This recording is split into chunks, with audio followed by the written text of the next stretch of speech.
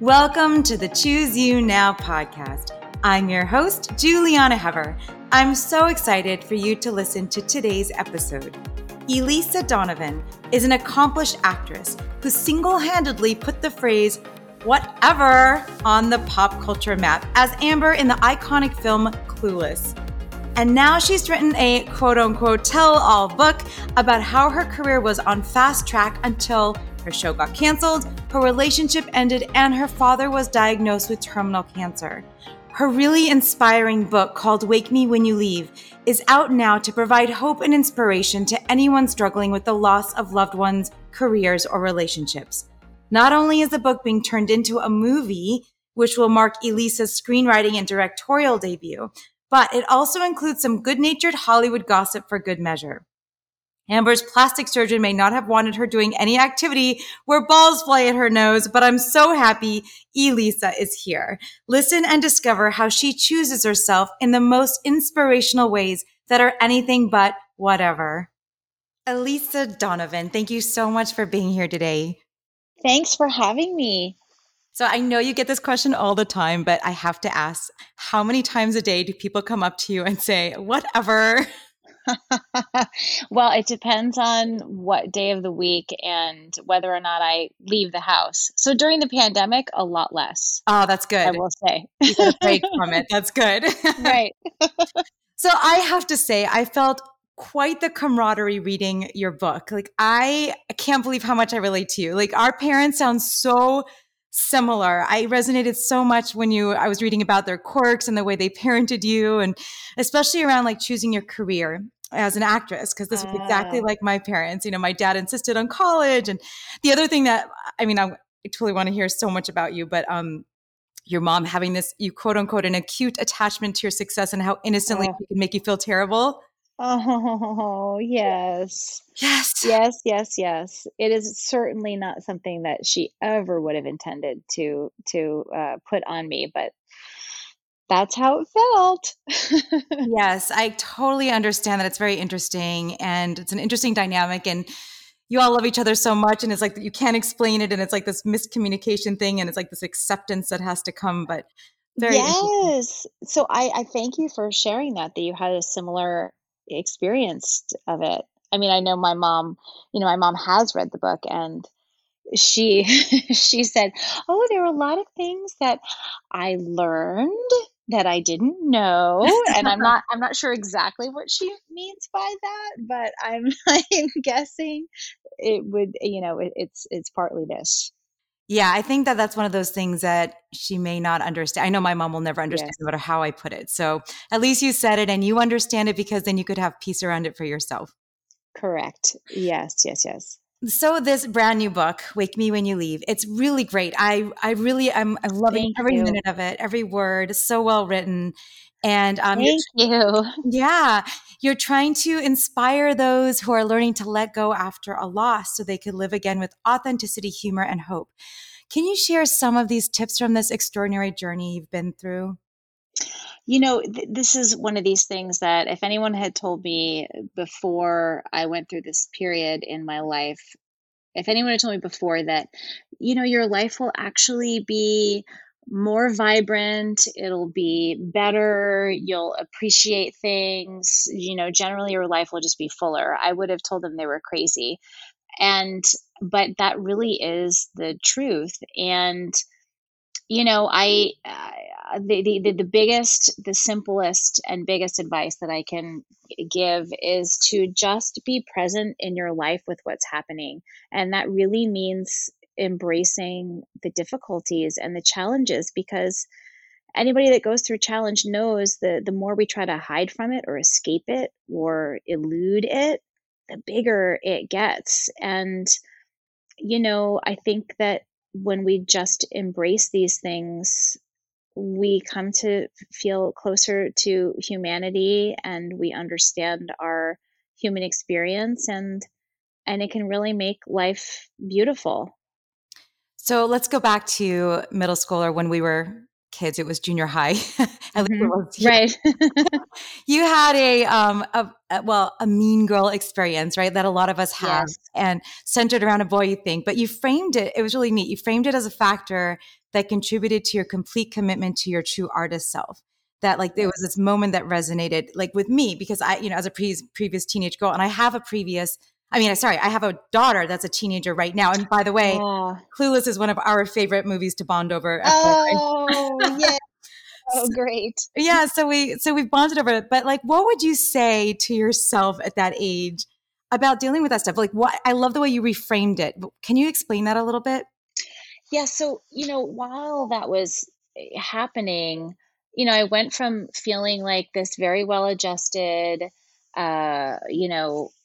popular, happy kid to all of a sudden feeling like a zero.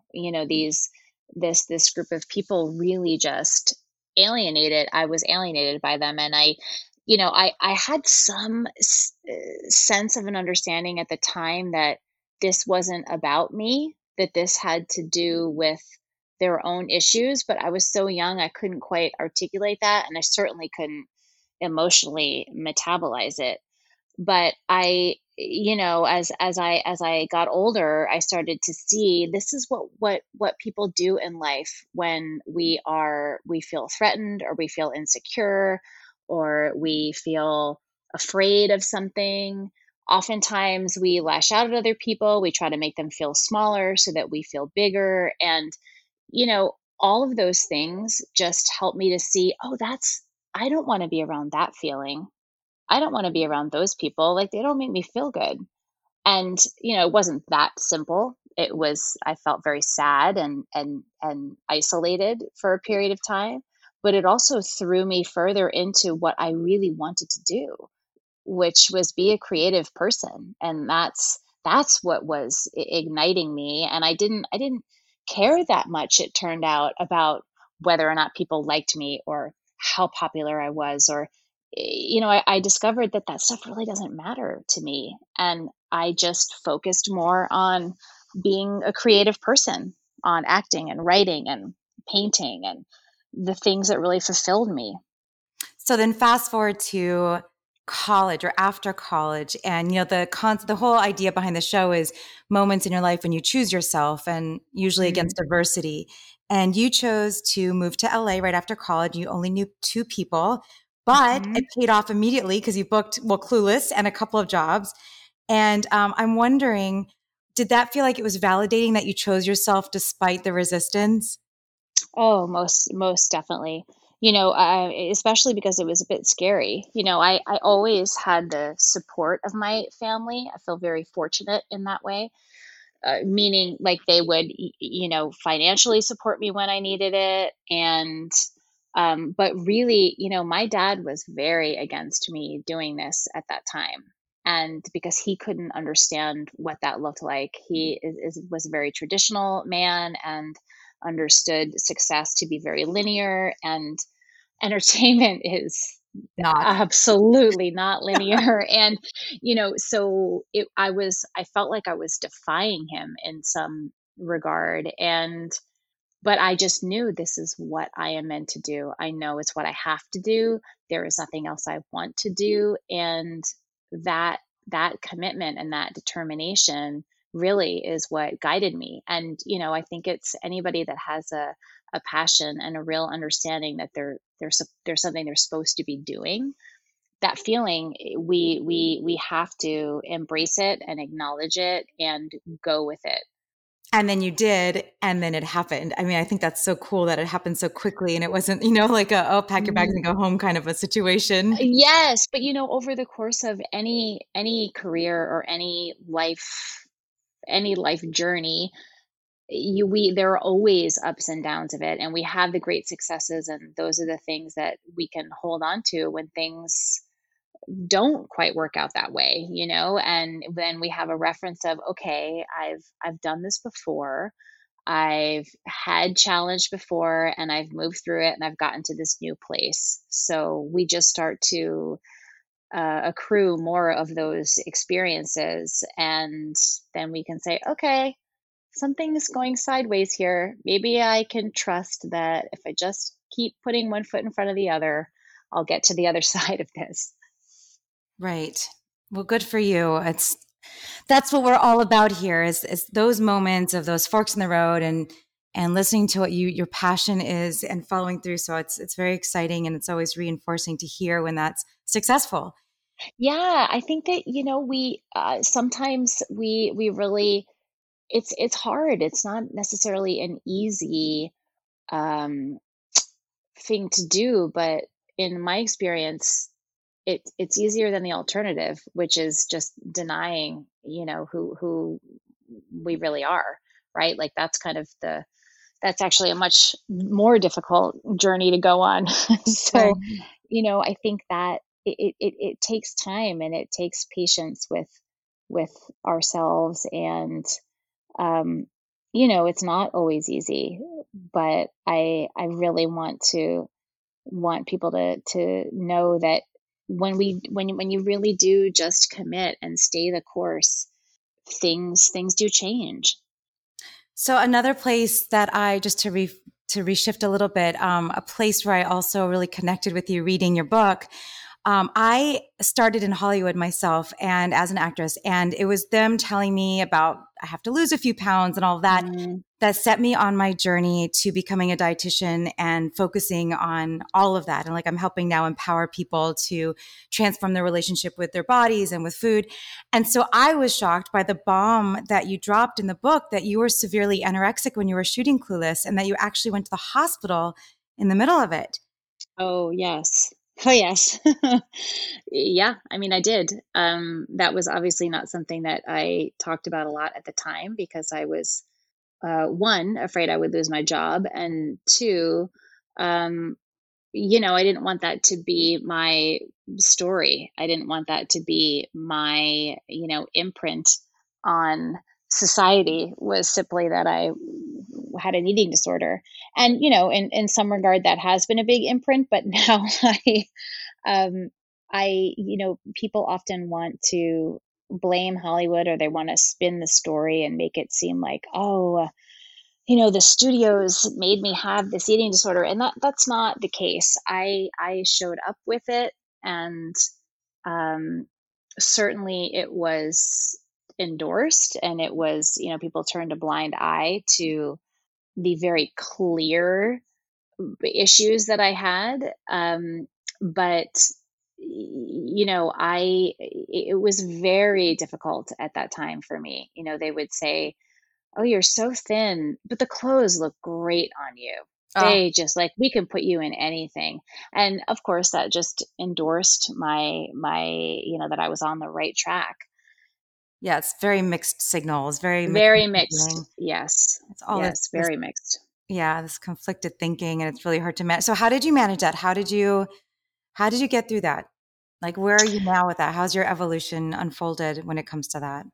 Oh my gosh, it's, now I feel, uh, I mean, my life is so different. I don't struggle with that at all. And I think that, sometimes people hear that and they think, well, that's not true. She's, making that up.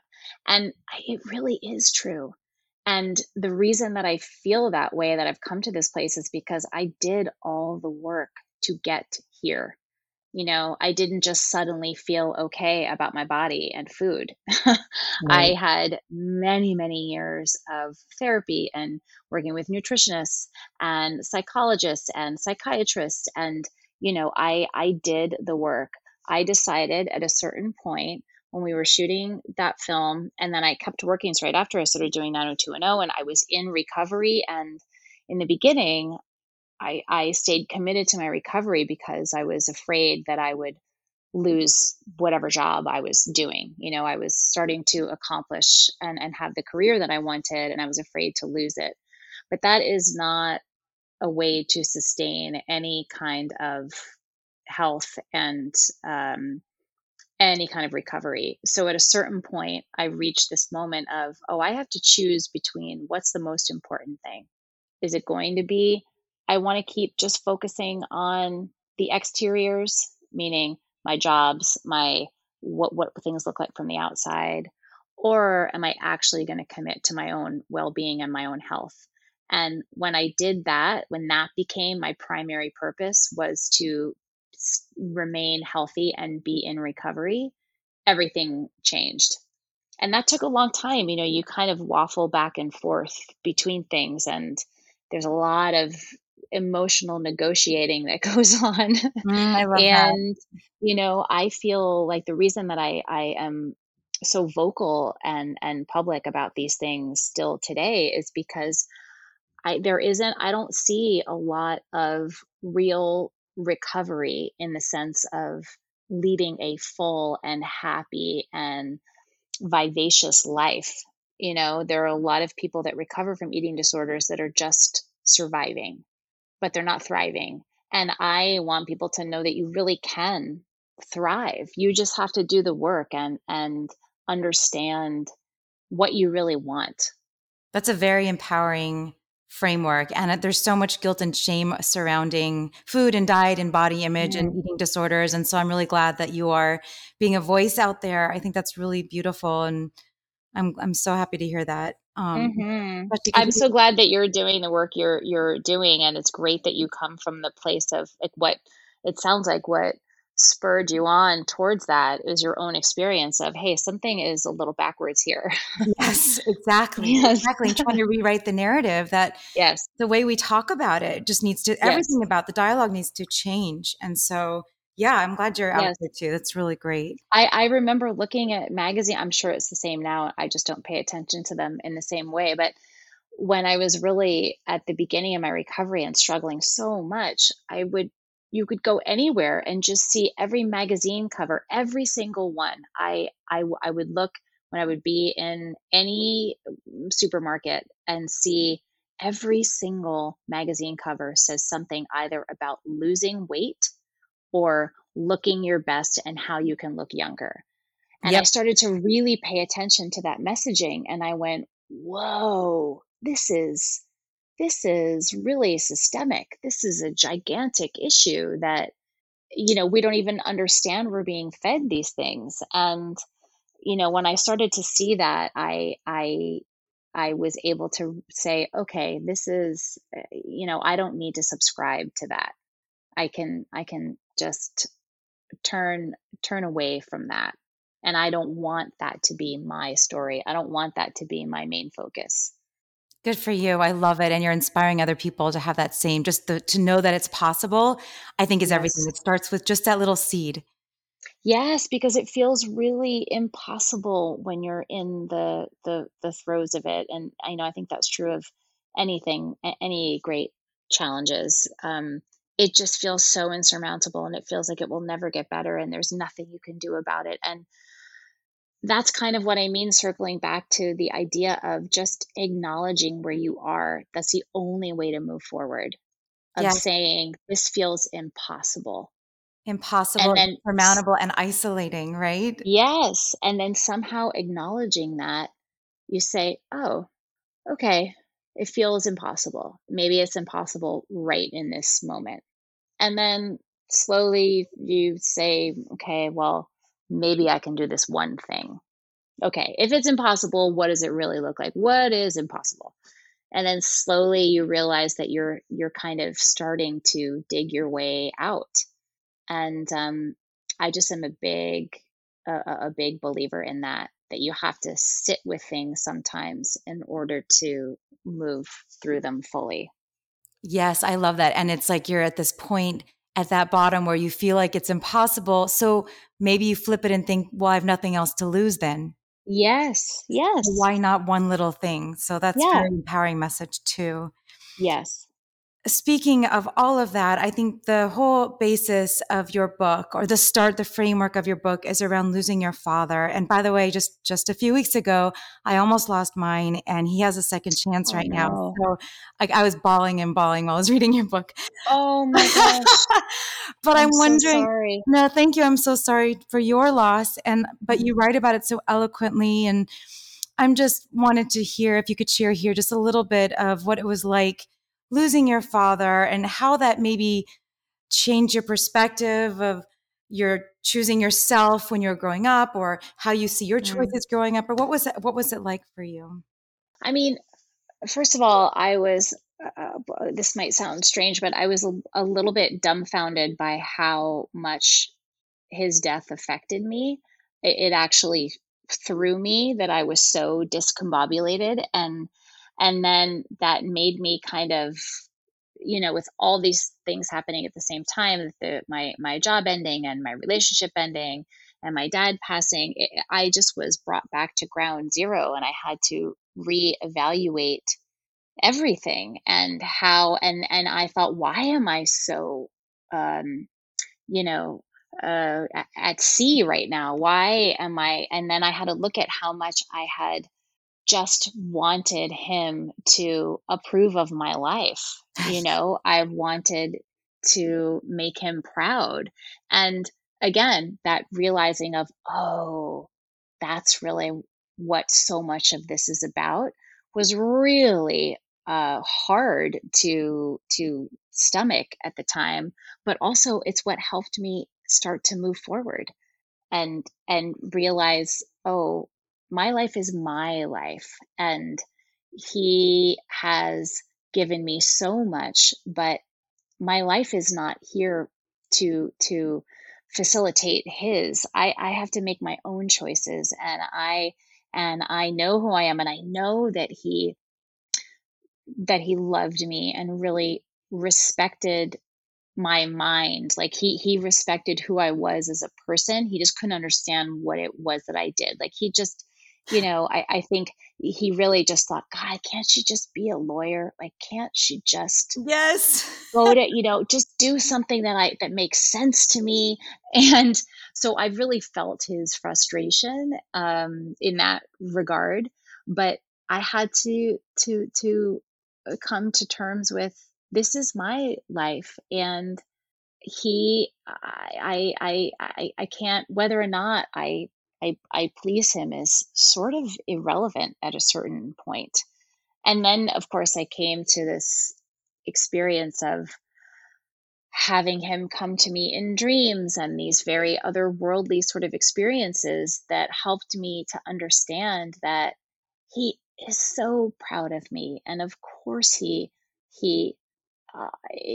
acknowledges everything that I'm doing. And, there was an incredible amount of peace and healing in that revelation. It's beautiful. Elisa, thank you so much for your work and for sharing yourself here with us today. I have loved this so much. Thank you for having me. Thank you so much, Elisa. I really connected with you at such a real level, and I appreciate you being so honest and open. Pick up her book. You won't regret it. Again, it's called Wake Me When You Leave, and it's really an incredible read. If you are inspired and enjoy the Choose You Now podcast, please subscribe to the show, rate and review us on iTunes, and send us an email with questions and comments at chooseyounowpodcast@gmail.com. For nutrition services and more information, visit me at plantbaseddietitian.com. I invite you to choose yourself now, and I'm signing off with lots of leafy green love.